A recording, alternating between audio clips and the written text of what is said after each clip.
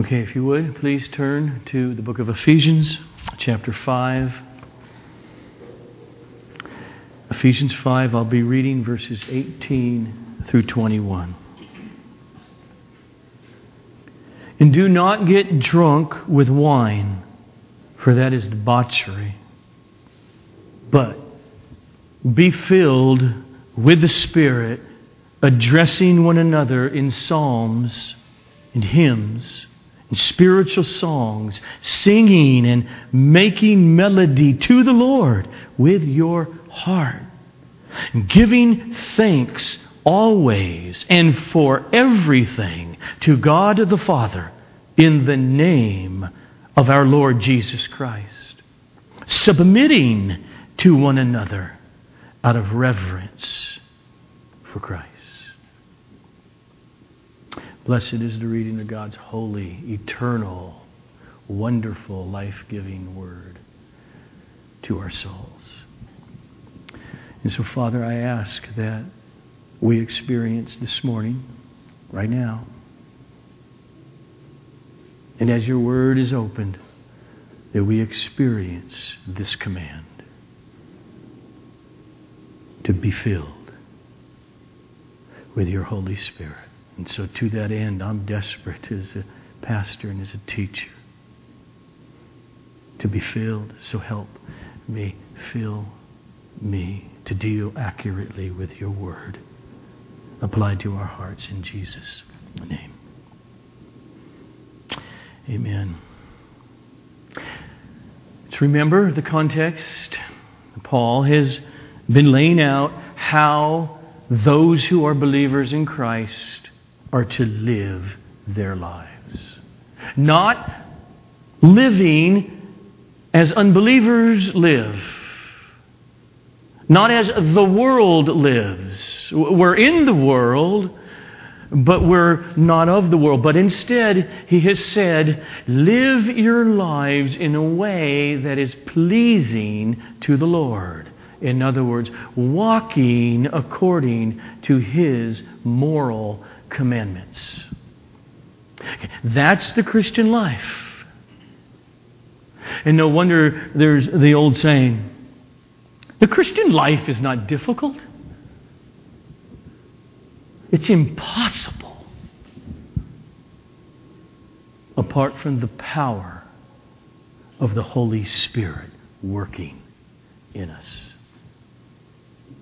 That's why Jesus said in John 15, apart from me, you can do nothing. And He said that in the midst of those chapters, that large section where He was continually promising to go away and to send the Holy Spirit as the helper. This is how He said it in John 14, verses 16 to 17.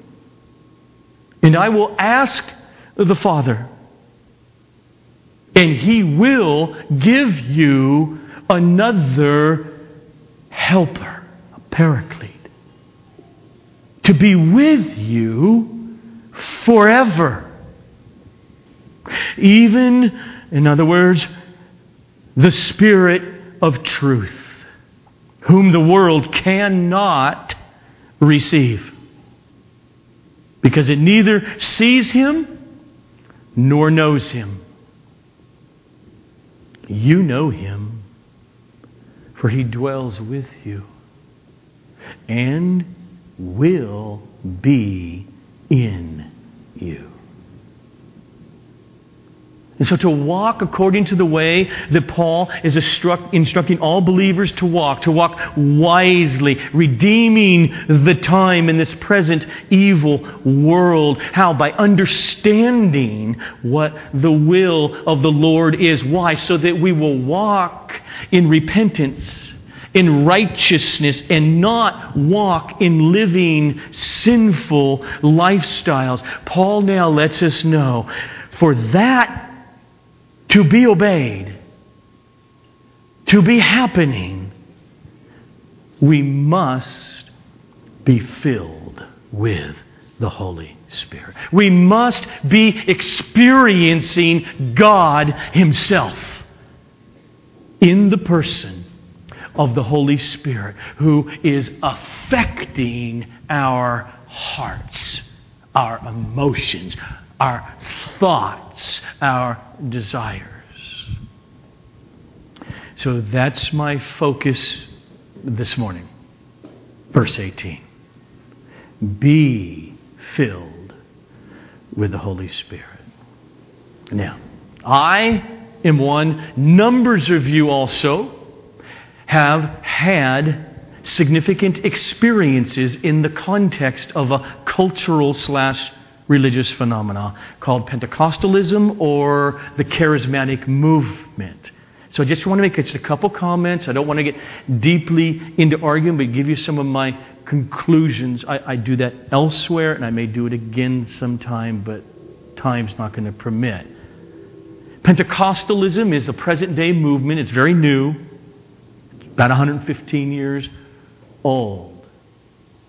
And then later in the 1960s and 70s, this same dynamic hit denominationalism, even Roman Catholicism, where the charismatic movement came about. Speaking in tongues was one of the main core manifestations. And the doctrine went this way, and here's why I'm going to say it. I think for many an experience was real, it was good for many, but they called it the wrong thing.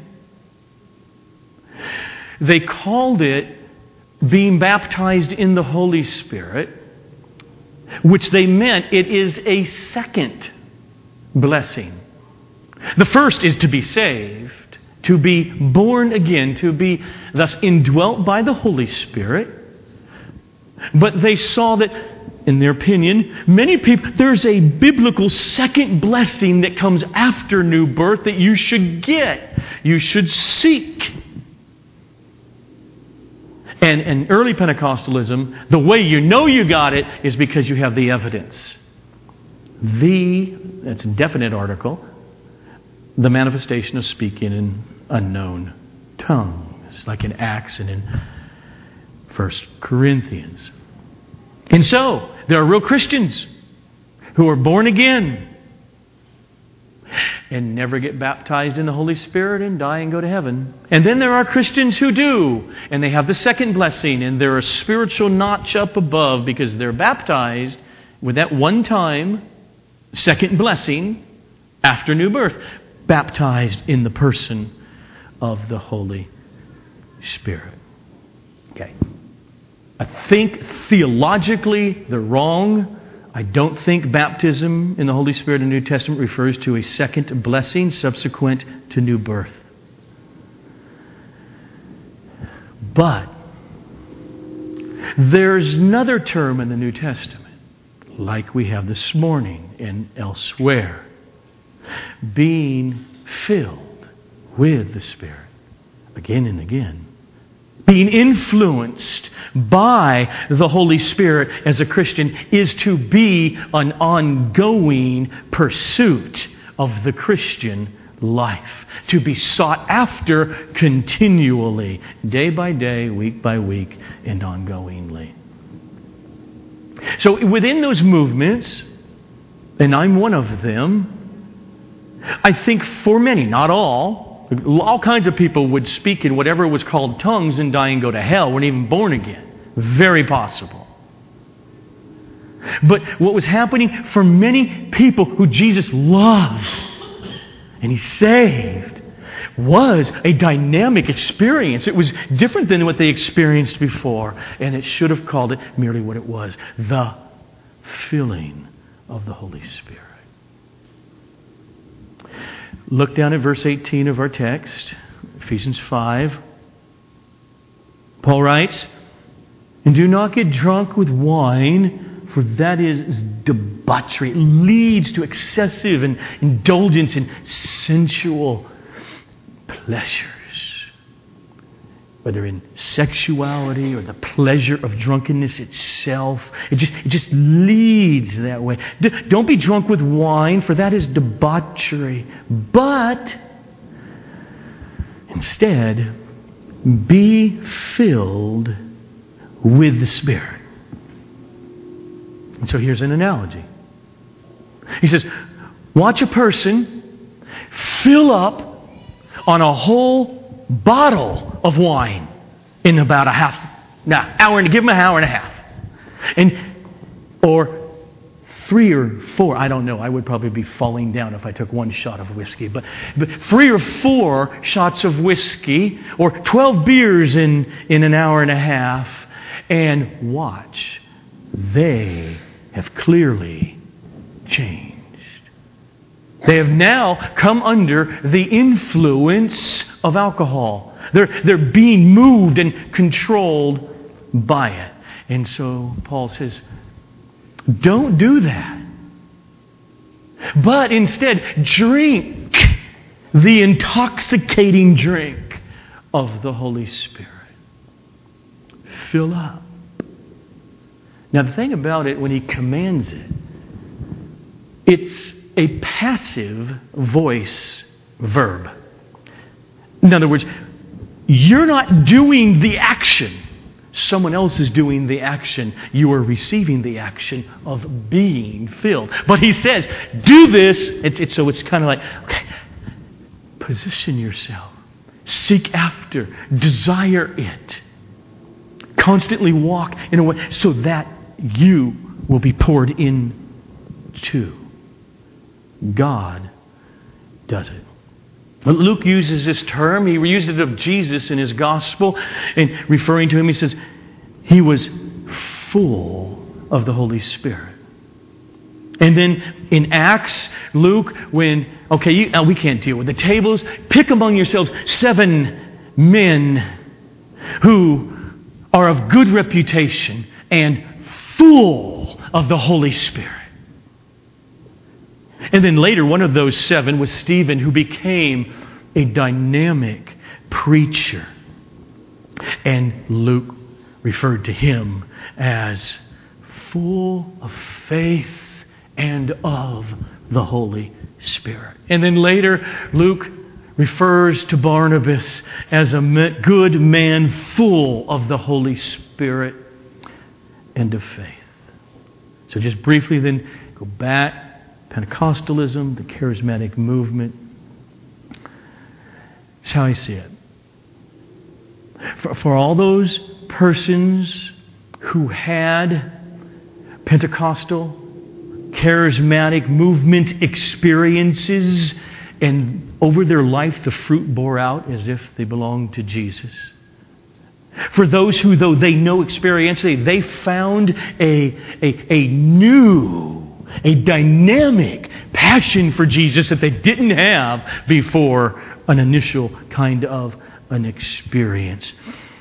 I don't think they were baptized in the Holy Spirit as a second blessing. I think either one of 2 things happened. Because in the context of these movements, for many even churchgoers in high liturgical churches, or even low churches like this, or Baptist churches. I like Jesus. I believe in Jesus. I don't want to go there. What they would hear in these kinds of meetings was a type of passion they were unused to. And a type of preaching that gave rise to something within them. And so I think one of 2 things was happening to people. One is, many of these church members, professing Christians, many for years, they got saved. They weren't born again before. They did not know the Lord Jesus really. They knew a religion. They walked an aisle. They said a prayer. They got their ticket to heaven. But they weren't Christians. And now they're on fire. And then there are others who were Christians. And they loved Jesus. And there's something about the movement. They went to a meeting and went to meetings, and then they finally switched churches. They're on fire for Jesus. They through God's sovereignty, the sovereignty of the kind of preaching, kind of music, or anything else, what was happening is they were being filled with the Spirit in a way that they hadn't experienced in years. But it's not a second blessing. That's a misnomer. It's not something distinct to be sought after. I'm done with that now. Set it aside. I guess. Let's go to the text. What's going on here? So if you're in chapter 5, I'm going to start with verse 15. Get the flow.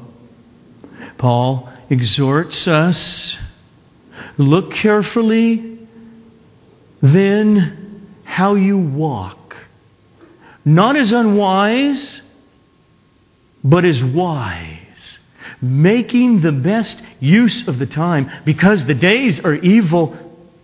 And therefore, do not be foolish, but understand what the will of the Lord is. Okay. How? Verse 18. And do not get drunk with wine, for that's debauchery, but be filled with the Spirit. Okay. So what does that mean then? Okay, let's go. What does it mean to be filled with the Spirit? It means to come more and more under the influence of the Holy Spirit. Like one would come under the influence of alcohol. It means to come more and more under the sway of God the Holy Spirit more than the influence of your flesh. Sinful desires that are in you, in me. In other words, or if we really break it down, this is at the core of what I think. You want to get to the core of what does it mean to be filled with the Spirit? It means to be filled with joy.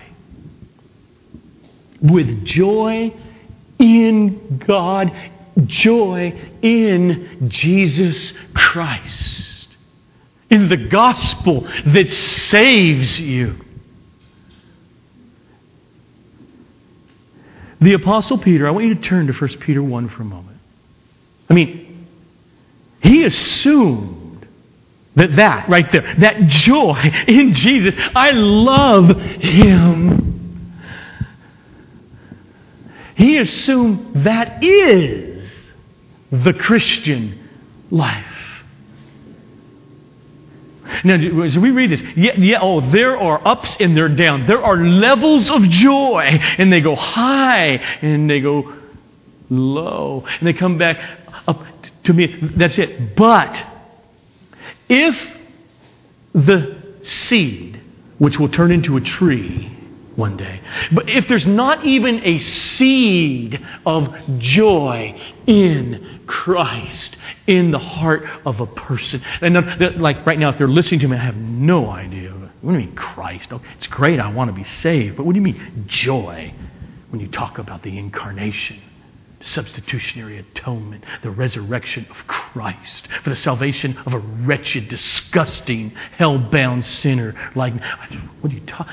Then, if they're like that, they're probably not born again. He says in verse 8, Christians, though you have not seen Jesus, like Peter did, he lived with Him in the flesh and saw Him in His resurrection. You haven't and I haven't, and neither did they. Though you have not seen Jesus, you love Him. And though you do not now see Him, you believe in Him and rejoice with joy that is inexpressible, and it's filled with glory. That's the Spirit's work. And the more one is experiencing that, the fuller he or she is.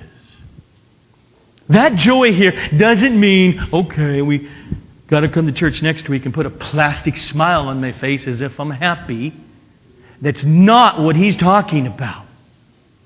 It is referring to a deep, down, penetrating joy in the midst of life and all of its stuff. He has just affirmed God will make sure, because He loves you, that you will be refined with pain. You will grieve over stuff. He's doing something to your faith. That's the context. He says, but in the midst of all of that, yeah, you cry. Yeah, you wrestle. Yeah, you struggle. But deep down,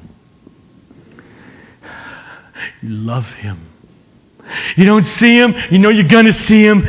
But you believe in Him and you rejoice with a kind of joy that you can't put words to. That's what He's referring to. Not a giddiness.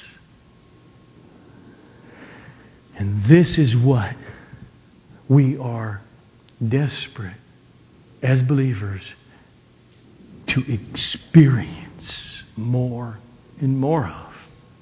As we are more and more overcome by our sin and our flesh, we need to repent, we need to turn. That's what we need, really, in order for that to happen.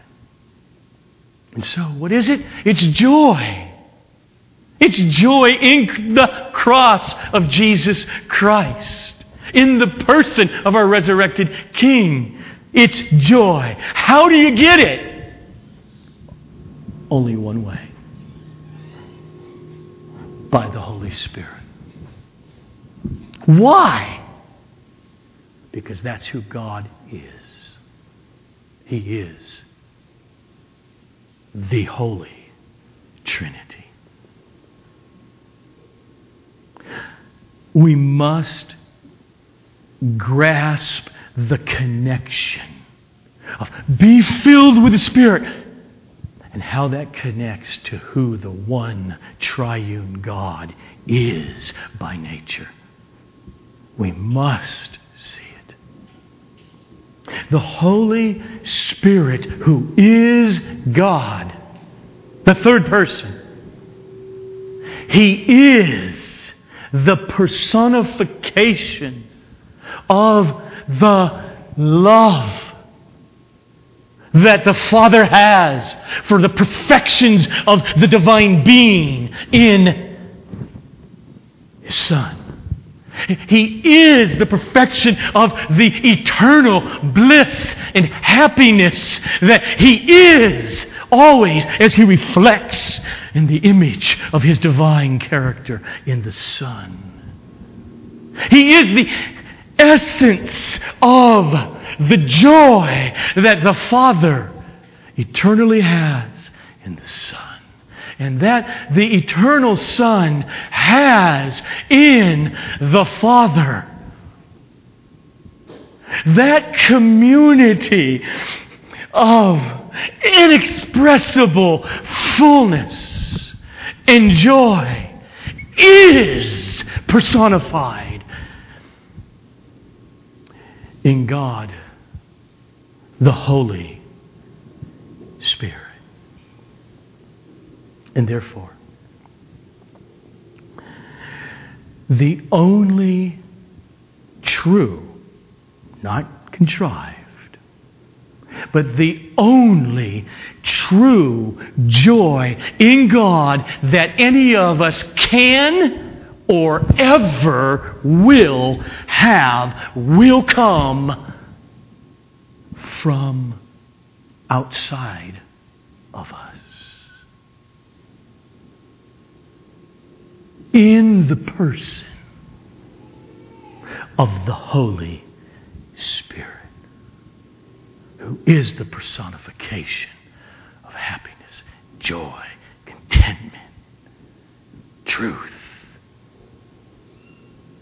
in God. That's the joy Peter's talking about. The drunk can sit at the bar and order 4 shots of whiskey. The only way he's going to get what he's seeking is the temporal feeling of idolatrous joy is going to happen from outside of him. If he lets the shot glasses just sit, he won't get it. He has to take them in and drink them. And so Paul says, drink. Be filled with the Holy Spirit. Now that joy of the Holy Spirit's filling in every genuine Christian life is wavering in this life. It's imperfect. It has ups. It has downs. Sometimes we're more filled than at other times and less filled than at other times when we were more filled. And that's where the Christian life is. That's where the Christian battle is. That's the battle to walk by faith. The battle to walk by the Holy Spirit.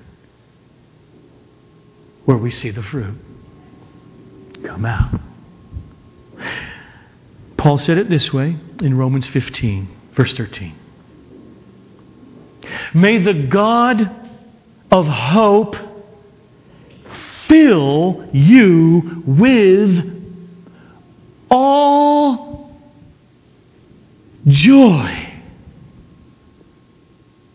and peace in believing, so that by the power of the Holy Spirit you may have hope. That's the Christian walk. That's the daily pursuit. He said it this way in Romans 14, verse 17. The kingdom of God is not about eating and drinking. That's great. You can eat that. Your brother has a problem with that. Let it be. This is not the center of Christianity. Love one another in it. This is not what the kingdom of God is. But at its core, the kingdom of God is about righteousness and peace and joy in the Holy Spirit. And so Paul tells us in verse 18, today, be filled with the Holy Spirit. Let's read again, just slowly, fuller context again. Start with verse 15. Look, Christian, look carefully then how you walk, not as unwise, but as wise, making the best use of the time because the days are evil. And therefore do not be foolish, but understand what the will of the Lord is. And don't get drunk with wine, for that's debauchery, but be filled with the Spirit, addressing one another in psalms, hymns, and spiritual songs, singing and making melody to the Lord with your heart, giving thanks always and for everything to God the Father in the name of our Lord Jesus Christ, submitting to one another out of reverence for Christ. That's a unit. Notice first again He's contrasting being filled with the Holy Spirit with drunkenness. But Paul says in the text, don't do that. Don't go that way. It's very dangerous. Why is it dangerous in the context? Because of what he just said at the end of verse 16. Because the days are evil. In other words, this life, this age, Christian, is filled with pain and heartache and sickness and tragedy and unbelief and our own sinful nature, the flesh. Sin is constantly beckoning at our, well, I don't want to say door, not door, from the inside, beckoning, follow me. And so Paul says, if you think that your ongoing answer to that problem is drunkenness with alcohol, that's going to solve it, then you are deceived. But now follow the logic here of what he does. Verse 16, because the days are evil, therefore, verses 17 and 18. Okay, therefore what? Okay. The days are evil.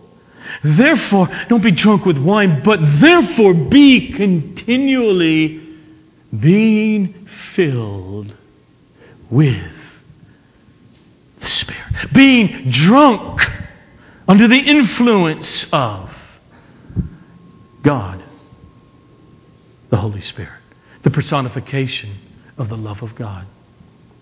I can't just keep sticking with me John MacArthur's message on that last one. Peter, do you love me? Yes. Impossible. Unless he was indwelt by the Spirit. Impossible unless the very love that God eternally has for Himself as the Father to the Son and the Son to the Father personified in the Holy Spirit. Unless that Spirit dwelt within Peter then. Or you. Or me. This is Paul's illustration here, pitting up what being a drunk, filling up with enough alcohol to be drunk up against the work of the Spirit. And I think in that age, and in our age, we just use our own language, how many millions upon millions of people are so dissatisfied in their marriage? Or their singleness, their work. Can't wait for the bell to ring and come out of the mines. And before I go home, I'm going to spend 2 hours at the bar. Because they're overcome with the problem of existence,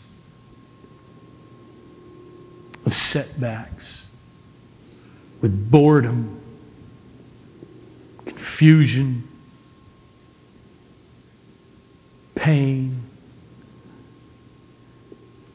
the overwhelming sense of purposelessness. And so they go to the bar in order to become influenced by spirits. Right? Isn't that what we call it, right? You can buy your spirits here at the liquor store. See, when they walk in, they have no song. They can't sing. After 5 shot glasses, 4 nice big glasses of wine, 12 beers, Billy Joel is in the piano. They can sing and they'll sing because the alcohol has caused the burdens for a time to roll off their back. And they'll sing. But Paul says, Christian, that's not the answer. Don't do that. But instead be filled with the Holy Spirit. And you will sing. Every one of you will sing. I got to say, it was nice to come in here this morning and to feel free to put my arms in the air. Because we were a Grace Community. Okay. Then once in a while you see one stick up. But okay, it's all right. But I'm going to tell you something. Every one of those brothers who held to that policy, many of us didn't, but, respectful. But they sing. Because God the Holy Spirit dwells within them.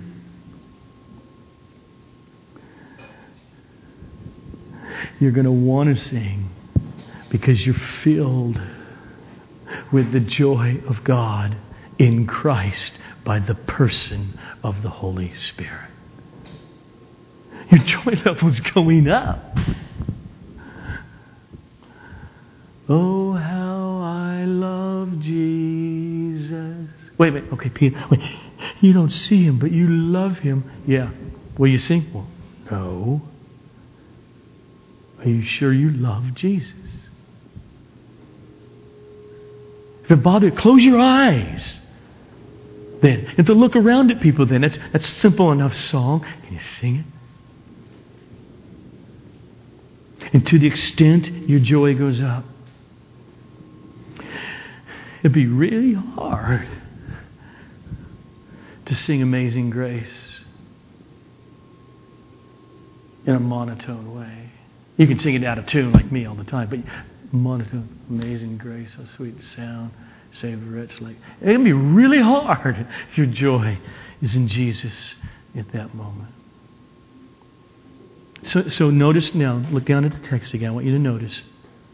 In this text, and the way Paul writes it, there are 3 manifestations of being filled with the Holy Spirit. They're right there. Number 1 is singing with a joyful heart to God. Number 2 is being filled with a thankful heart to God.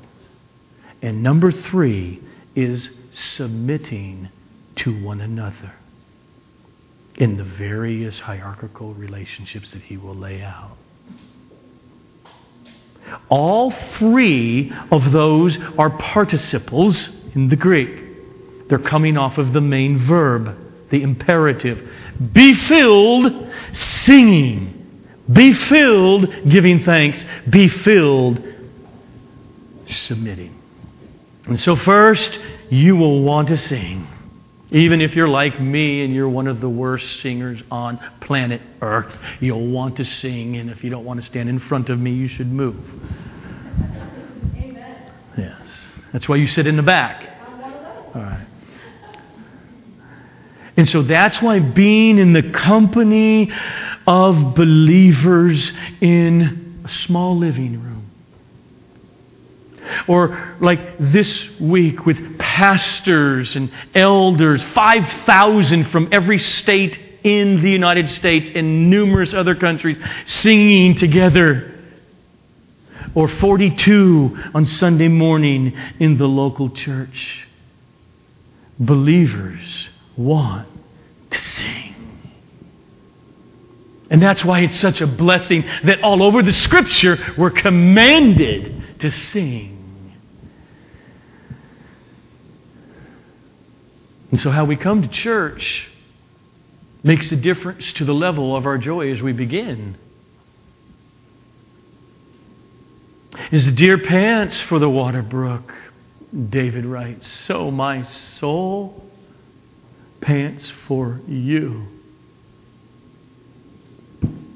A deer's just really thirsty and it's hot out, and the deer knows that I know where the brook is. It's still a mile away, but he's moving. Or before he came to church, he could have made sure he got to the brook and alone with God drinking. Then he's more filled by the time he gets here. Saves a lot of time. But either way, As the music starts, I'm drinking. Or sometimes I'm not drinking. Sometimes my mind is scattered and I'm praying as the song goes. Hey, help me, Father. Help my scattered mind focus on the theology we're singing, on the Scripture we're singing. Either way, that desire and movement, that's worship. That's moving toward obedience. Be filled with the Spirit. But don't have this attitude, well, I don't feel very joyful in God. I know the music's playing. I know I'm in church, but there's no joy right now. If I had joy, I would sing joy. I don't want to be a hypocrite. No, that's like the guy sitting at the bar who says, I'm not going to drink until I'm drunk. Drink of the means of the Spirit called melody to help you sing with your heart to God. When you're walking through life in the middle of the week and you're just so overcome with a hardness of heart, and you snap your wife and kids, your family, you're angry, you're eaten up at it, you know that you keep feeding into it, and you know it's sinful. You hear Paul, be filled with the Spirit. You go to the gospel. You go. There's not, okay, Pedro, I ran into Pedro. He asked me, did you learn anything new this week? Well, actually, I guess there were a couple new things. But I said, if there was nothing new, you see, I need the gospel constantly preached to me. I wasn't looking for anything new because I know everything. No, it's a joke. It's not that. Christians, say it, brother. I never heard how you say it. Say it to me. Let me see if you see that text like I do. Preach it to me. Your life, your experience is going to come out of that. I'm going to hear another angle. It's not like new, it's the gospel. Okay, I got to go now. And so when you're alone in a week, go to the text. Go to the gospel. Whatever you need. God, I've sinned. Forgive me. 1 John 1:9. But Father, I don't want to leave this couch or this chair or my car. Help me, soften my heart, fill me with the Spirit. And you may even sing low. So that's the first effect of being filled with the Spirit. The second effect is what we see Paul say in verse 20. Again, it's coming directly off of be filled and then the participle coming off of that. Meaning be filled and it's resulting in this. As you do, the full year, it results in giving thanks always and for everything to God the Father in the name of the Lord Jesus Christ. Not merely giving thanks in the midst of all things. He could have said that with the preposition in, meaning in. But he didn't. It's giving thanks for all things with the preposition huper. To be filled with the Holy Spirit, according to this text, it aims at destroying bitterness and anger and hardness toward God.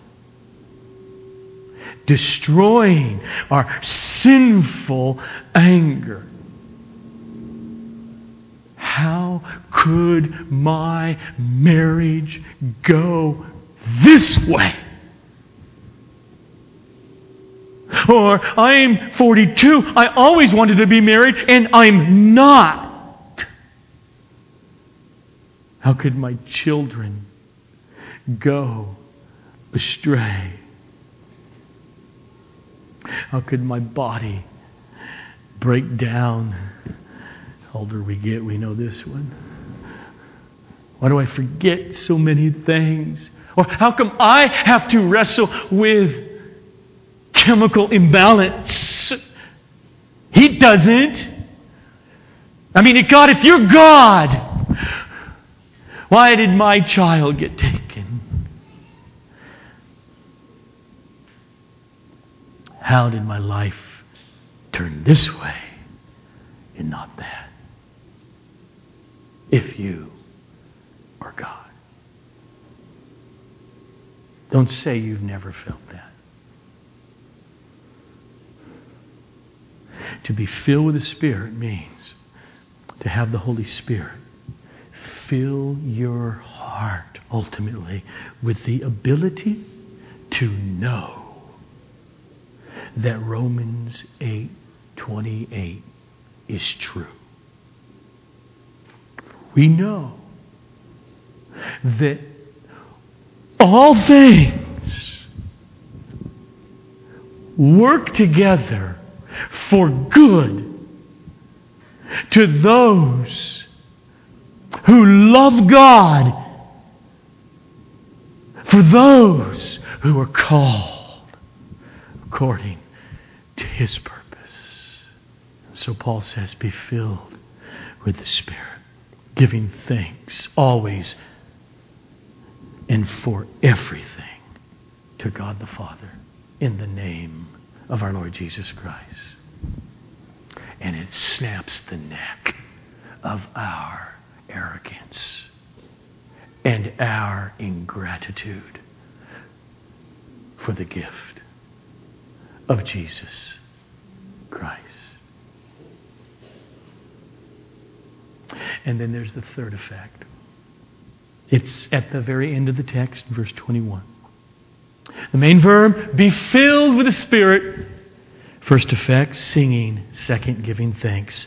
Third, verse 21, submitting to one another out of reverence for Christ.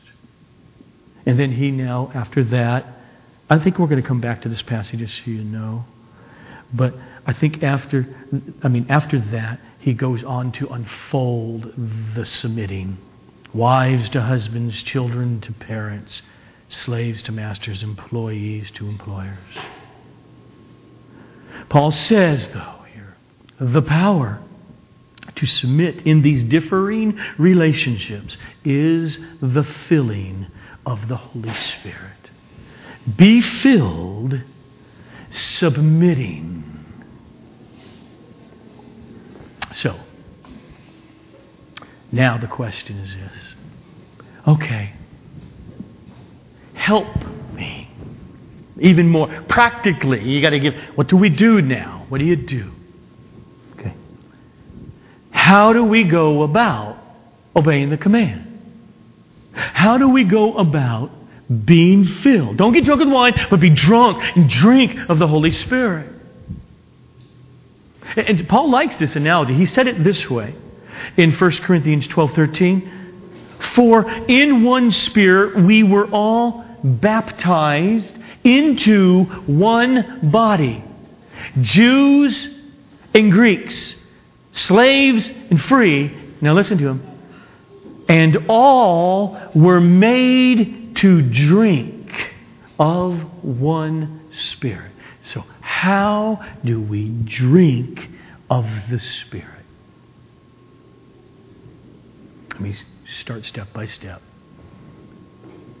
Romans 8:5, Paul says, your mind, your thoughts are crucial to being filled with the Spirit. Those who live according to the Spirit turn off their minds and cause it to be empty with a mantra. That's not it. No. Those who live according to the Spirit, they set their minds on the things of the Spirit. Okay, so here, to drink of the Spirit, to live by the Spirit, Paul says, your mind needs to be set on the things of the Spirit. The Christian mind is active. constantly drawing conclusions from premises. It's constantly following the thoughts of the gospel. It draws conclusions about life, about what it should think, how it should feel, how it should do this, how it should walk here. And it's based upon what it's reading, what it's hearing. And it's using logic badly. Don't want to go that way. Or you're using it well. Now next, Paul writes this in Colossians 3, 1-2. Christian, if then you have been raised with Christ, okay, here's the command now. Seek. Go look for. Seek the things that are above, where Christ is seated at the right hand of God. Set your minds on the things that are above, not on things that are on earth. Okay, he doesn't mean go look at the moon at night because it's above. Or an airplane flying over. How are you going to set your thoughts, your mind on things above, heavenly things, things where the eternal God who became a human being. Wait a minute, okay, all of a sudden your mind's working. What does that mean? And it just goes all the way through, who suffered and died as a substitute for you. Where God Almighty's wrath was poured out and killed Him. Satisfied justice to forgive you and to give you the Spirit. Because He has been raised from the dead and He ascended to sit. How do you know any of that? One way. The gospel that was preached. So your mind, to be set on above, is engaged in the truth of the gospel that is preached. You seek by thinking about the things of the Spirit. Okay, now what do you mean, the things of the Spirit? Does that mean to go off like the Buddha did and sit under which tree he sat under and see what kind of happy thoughts just come to your head? There are many Christians that do this. I can steal the illustration, Bob, that we heard this week, because I would always ask, what is this? Do we engage our intellect and our mind with thinking, or do we just open up to the Spirit? I would usually answer yes. But here's the illustration. You're 35,000 feet up above. And you got open up to the work of the Holy Spirit who is real and other than you to work in you. He's the right wing on that airliner. But on the left wing, that includes theology that is in Scripture and your mind must engage. Which one are you going to choose to rip off? The plane at 35,000 feet. Neither. You miss it. You're dead. You don't sit with an empty mind. I don't want sentences in my head. I don't want propositional theology from Paul or Jesus or Moses. I just want to have a vacuum up here and see what the Spirit fills. That's not Christianity. That's dangerous. That's not what he means about set your mind on the things of the Spirit. But instead I want to point you to 1 Corinthians 1. Paul lets us know what he means very clearly here. Chapter 2, verse 14, he writes, the natural person, that's Paul's way of saying, the non-Christian, a person who has not been born again by the Holy Spirit. The natural person does not accept, doesn't welcome the things of the Spirit of God. Because to the natural person, the unregenerate person, the person without the Holy Spirit, the things of the Spirit of God are foolish to him. And he is not able to grasp them, to get them, to really understand them, because they are spiritually discerned by Christians, by the Spirit dwelling within them. They hear the truth like the natural person.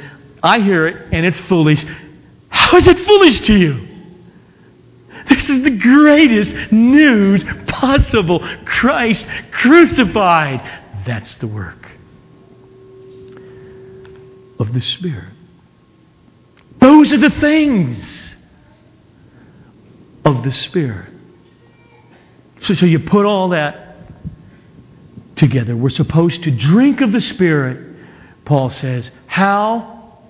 By using your mind. By setting your thoughts on the things of the Holy Spirit. What are the things of the Holy Spirit? Paul says the natural mind of another human being who is not born again rejects those things. So what are the things that they reject? That we as believers are to be drinking and accepting in order to be filled with the Holy Spirit. Paul's crystal clear in 1 Corinthians 2 that the things of the Spirit here are the teachings of God and of the gospel that come through Paul and the other apostles. See, what he says in the context right before it is what God has given us concerning the understanding of the Christ event, we impart in words. We preach it in your known language. We impart in words. Yes, they were taught to us, apostles, by the Spirit, and then we tell you and we write it down. Those are the things of the Spirit. Now, one more. I want you to notice a parallel passage to our passage in Ephesians 5. Because Paul is writing these two letters essentially at the same time and sending them off with the same mail carrier. And that's the book of Colossians. So, in 5:18, be filled with the Spirit. I want you to notice in Colossians 3:16, he almost exactly what he says in our passage. Okay? He says, do this, and then what? Singing to one another, giving thanks to God, and submitting in these various relationships. Except the one difference is this. In our passage, the main verb that produces those three things in both passages, the main verb is be filled with the Spirit.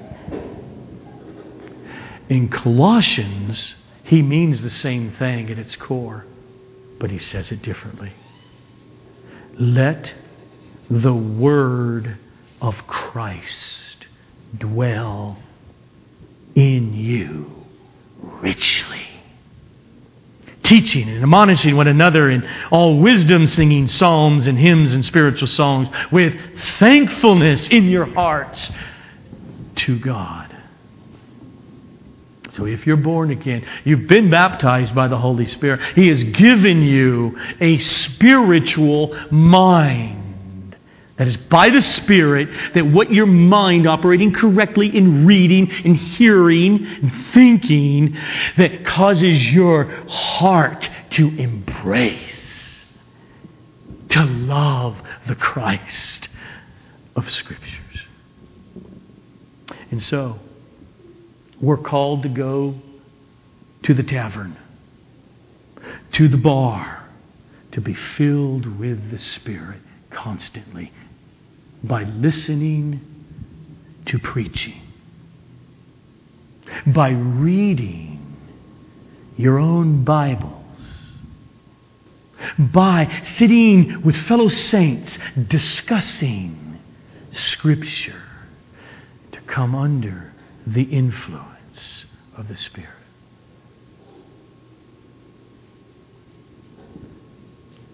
I'm almost done. But not just that. Because we all know, and all have run into, nasty, non-fruit-bearing, theological Bible thumpers. So, there's something about it that it's not merely, I know exactly what Paul says. There are numbers of persons over the last few centuries who were paid to write New Testament commentaries on particular books. PhDs in New Testament, or PhDs in Old Testament, or systematic theologians who were never born again and died and went to hell. So it's not merely like alcohol. You get enough of that, a short amount of time, you're going to feel the effect. Not necessarily with the Scripture. Depending on why you're going there. And whether you want someone who is not the Scripture, though he authored the Scripture, the Holy Spirit, to work in you. So, in all of this, thinking of the things of the Spirit, the Scripture that He has authored, we do it in such a way that we pursue. Fill me, though. Don't leave me with mere words in my head and let it wander now, or be unaffected. I forget which old saint used the term, but you in the midst of the Word, practice the presence of God. You prayerfully beat down His door like Jacob. I will not let you go until you bless me. I'm hard. I've sinned. My thoughts sinfully overwhelm me. Father, help me. Fill me. I can't do it. I need you from without to cause me to be more kind or gentle or caring or forgiving today. Soften my heart. That's all that kind of stuff is where the things of the Spirit, called the Holy Scripture, that's what they're leading us to do and to pray. So you grab your mind, you fill it with God's Word, and you grab your heart, you grab your emotions, your deep feelings, and you have a promise. Draw near to God. Do it. Draw near to God, and He will draw near to you. Really and truly. And you will feel the effect. Be filled with the Holy Spirit, singing and adoring and loving the Lord Jesus Christ. Because all of that filling was secured by every person for whom Christ died. And if you hear His call to come to Him, and He's asked you, you put your name there, teenager, middle age, or old, has He asked you, do you love me? And if you do, He has loved you from the foundation of the world, and He has chosen you, and He went to the cross just for you, as He did just for every other person He saves. Let's pray. Father, You are good. Your word is precious. Lord Jesus, Your work of redemption, of becoming a human being in the womb of Mary, Your mother, to live in perfect, sinless human righteousness, and to suffer and to die, not just bearing the physical torture, but bearing the turning away of Your Father from You on the cross. But You have risen victoriously, and You have sent the Holy Spirit, and You have saved us. Oh, thank You. Thank You. Don't let any of us not make it. In other words, oh, may we be true, because You will lose none for whom You've died, because the Father gave them to You. Oh, fill us day in and day out with Your word, with Your Spirit, to the glory of Your name in this holy gospel. Amen.